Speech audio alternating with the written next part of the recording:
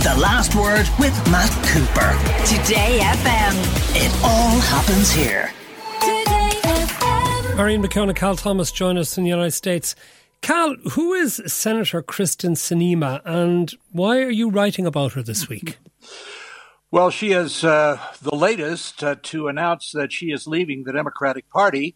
She's been extremely critical of her own party for some time. Now, there are some people who think she's positioning herself for a re-election run in 2024 because of the growing number of independents that make up the Arizona voting bloc. It's not going to make a big difference in the makeup of the Senate because Democrats still have a majority, and Senate Majority Leader Chuck Schumer has said she will not lose any of her committee assignments. But her criticism of the party is really interesting. And I think Representative Tulsi Gabbard of Hawaii, who recently did the similar thing, really outdid Sinema when she accused the Democrat Party as being, quote, now under the complete control of an elitist cabal of warmongers driven by cowardly wokeness and of racializing every issue, stoking anti-white racism, and actively working to undermine our God-given freedoms enshrined in our Constitution. Boy, that's pretty strong stuff, I'd say. And I think it's, legitimate criticism, not only the Democrats, but Sinema is critical of both parties. And she's right. Nothing seems to change. The debt grows, the border remains open, and people are getting more and more cynical about both parties. And that's why the independents are growing so rapidly in this country. Yeah, Marion McKeone, this binary thing, you're either Democrat or Republican if you're interested in politics. How realistic is that for the 21st century in the United States? Well, it's not. It's an outdated model, but it's not one that's going to change because of the role that corporate finance plays in American politics, where you have billionaires like the Koch brothers and, billionaires who fund the Democrats as well. It happens on both sides that there's a disproportionate amount of corporate funding that goes into both parties. That's because of a Supreme Court decision back in 2011, but we won't go into the details of that. It's a terrible system. It's one where the corporations now control what happens in America because they fund the candidates.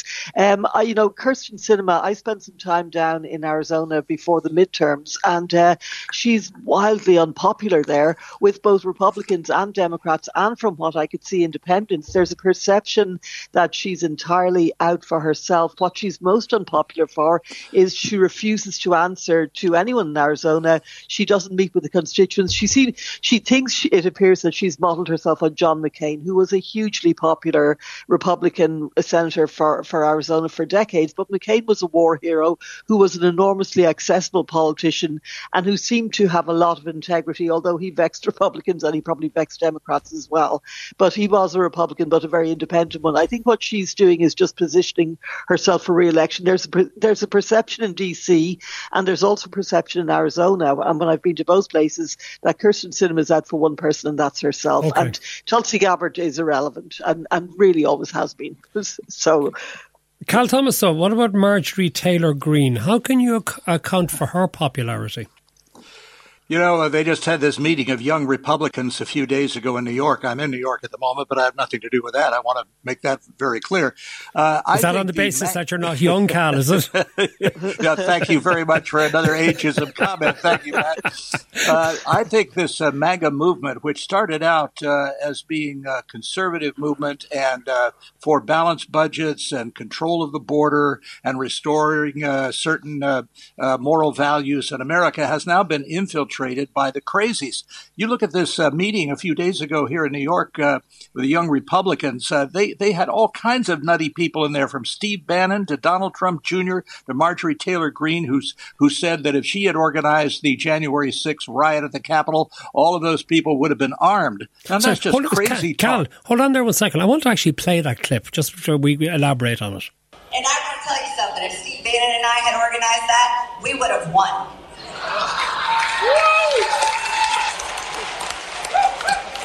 Not to mention, it would have been armed. Okay, that sounds like insurrection, doesn't it? Yeah, it sounds like what you would find inside an insane asylum too, Matt. This is crazy talk. I mean, this movement has been infiltrated by hardcore, I hate to call them right-wingers because I think they're far off the map, racists, all kinds of nutty people. And, when William F. Buckley Jr., the founder of National Review, years ago confronted a far-right extremist, the Hunt brothers, and denounced them openly. And this is the kind of thing that needs to happen, or these movements continue to grow. And where are the conservative voices denouncing these kinds of radical crazies? I don't see any of them. Marion, why is Marjorie Taylor Greene indulged within the Republican Party? Because she's feared. It's absolutely ridiculous. But can I very quickly, Cal, just say MAGA was never about balanced budgets or any of those things. MAGA was always about a group of people who were united about who they hated, who Donald Trump whipped up. It was always a white nationalist anti-immigrant movement. It was never about anything else. So let's not kid ourselves. It was always run by people like Steve Bannon and Donald Trump Jr. They were always the face of MAGA. So this gathering was a disgrace. But, I've written about this before and I've seen it down at CPAC. These young Republicans are increasingly, it's not the people that people think it like old people yelling at Fox News. It's not a lot of the thugs who turn up at the Trump rallies. It's these guys who are the Steve Millers, who are these sharp-suited Jared Kushner lookalikes who've all been educated Ivy League colleges, and they are the people who are running the Young Republicans and other organisations, and they have lurched alarmingly to the right, and it really is a cause for concern. Now, Marjorie Taylor Greene is a clown, but she's a dangerous clown. She just wants a microphone. She doesn't care where it is or who's holding it. Basically, she'll turn up at anything, and she is very white nationalist, and she's very unapologetic about that. But the problem for me is, come 2023, Marjorie Taylor Greene will have a seat on one of the most important committees in Congress, the House Oversight Committee, and the congressional leader, the new Speaker of the House, Kevin McCarthy, will be an election denier. So this is where American politics will be in 2023, and it's really not a good look for America, there will be an absolute coward of a Speaker who was an election denier because he bowed to Trump in the... Let me put that to Cal. What do you think of Kevin McCarthy being elevated in that way and the responsibility of the Republicans in doing that? Matt, politicians are notorious for flipping their positions on various things, including the current president, President Biden. But I think Mr. McCarthy, who first claimed that the election was stolen from Donald Trump, and now he's on the other side, he's flipped on a number of things. I think he's weak. I don't think he's very articulate, but he is the leading one at the moment. However, there are a number of very conservative House members who are holding back their support. Now, if he has to get 218 votes, and of course, no Democrat is going to vote for him. That means all of the Republicans must vote for him. He could lose a few because even though they have a slight majority in the House as a result of the election, he could still lose a few, but he can't lose all of them. So this could be very chaotic if it's not decided before or by January 3rd. Okay, just to stay with you to start this one, Cal, what do you make of the US Department of Justice believing that the swap deal with Russia to repatriate Brittany Griner was a mistake? Well, the administration has said something about this, and I think it's fairly credible. It's the best deal we could have. We wanted the American who's been held there, the military veteran, for 4 years, but we couldn't get him.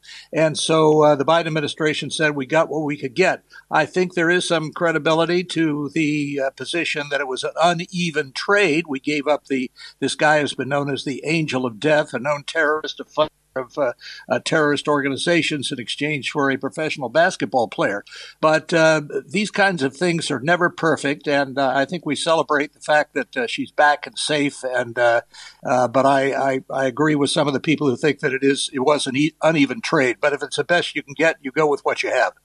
What do you think, Marion McKeone? Because this guy, Victor Bout, who has been set back, pretty seriously bad individual, an arms dealer, and the deal wasn't for Paul Whelan, an American who I believe also has Irish citizenship.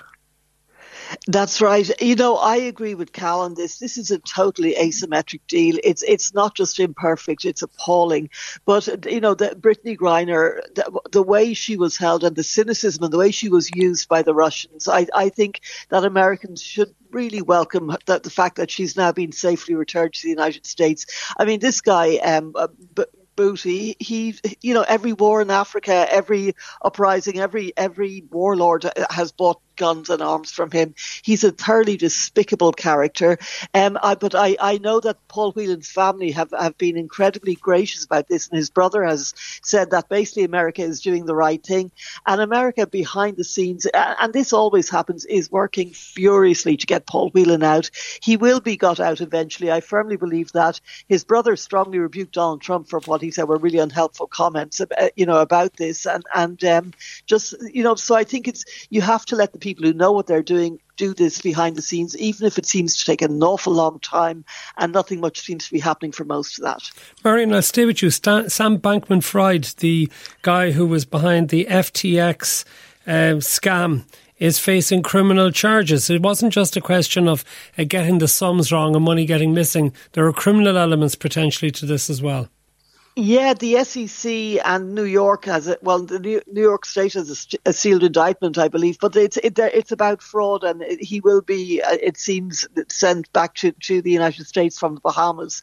This is a bizarre case. Like, he was 27 when he set this up, or 26, 27 back in 2019. It was reported to be worth, $32 billion. You had all these celebrities who were giving endorsements, etc., and then the whole thing just seemed to implode based on an adverse report by an online company, and an online news site, I should say. It's to me, it just shows. Look, I know I'm going to sound like an old Luddite, but I was always a bit skeptical about crypto. I never quite got it, and it just seems to me that it was all fashioned from thin air, really, wasn't it? And then it all seems to have evaporated. Could be me. It is me speaking from a position of ignorance, but it seems that this young guy just managed to get an enormous amount of money, like billions and billions of dollars, without anything that I could see that could be showed for it other than hype and hubris. Yeah. And just to finish, Cal, a positive note, could it be that the worst of inflation in the United States is over, that it is now going into decline? Well, we certainly hope so, Matt. The numbers last month, 7.1% increase. Some people, including the Biden administration, are celebrating this. But, if your bread and your eggs and your milk are up substantially from what they were 2 or 3 years ago, I don't think you're going to celebrate any kind of increase. I think I said on the show last week I bought a dozen eggs for over $5 and a loaf of bread for over $7. Granted, it was kind of a specialty bread, made for old people, as you might say. But still, an increase is an increase. But I think we all celebrate that it's down and the stock market is up today, which as one invested in it, I'm very happy about. And hopefully you hadn't invested anything in crypto. Cal Absolutely Thomas, not. Marion McKeone, thank you both very much for being with us here on The Last Word of Today FM. The Last Word with Matt Cooper. Weekdays from 4:30. Today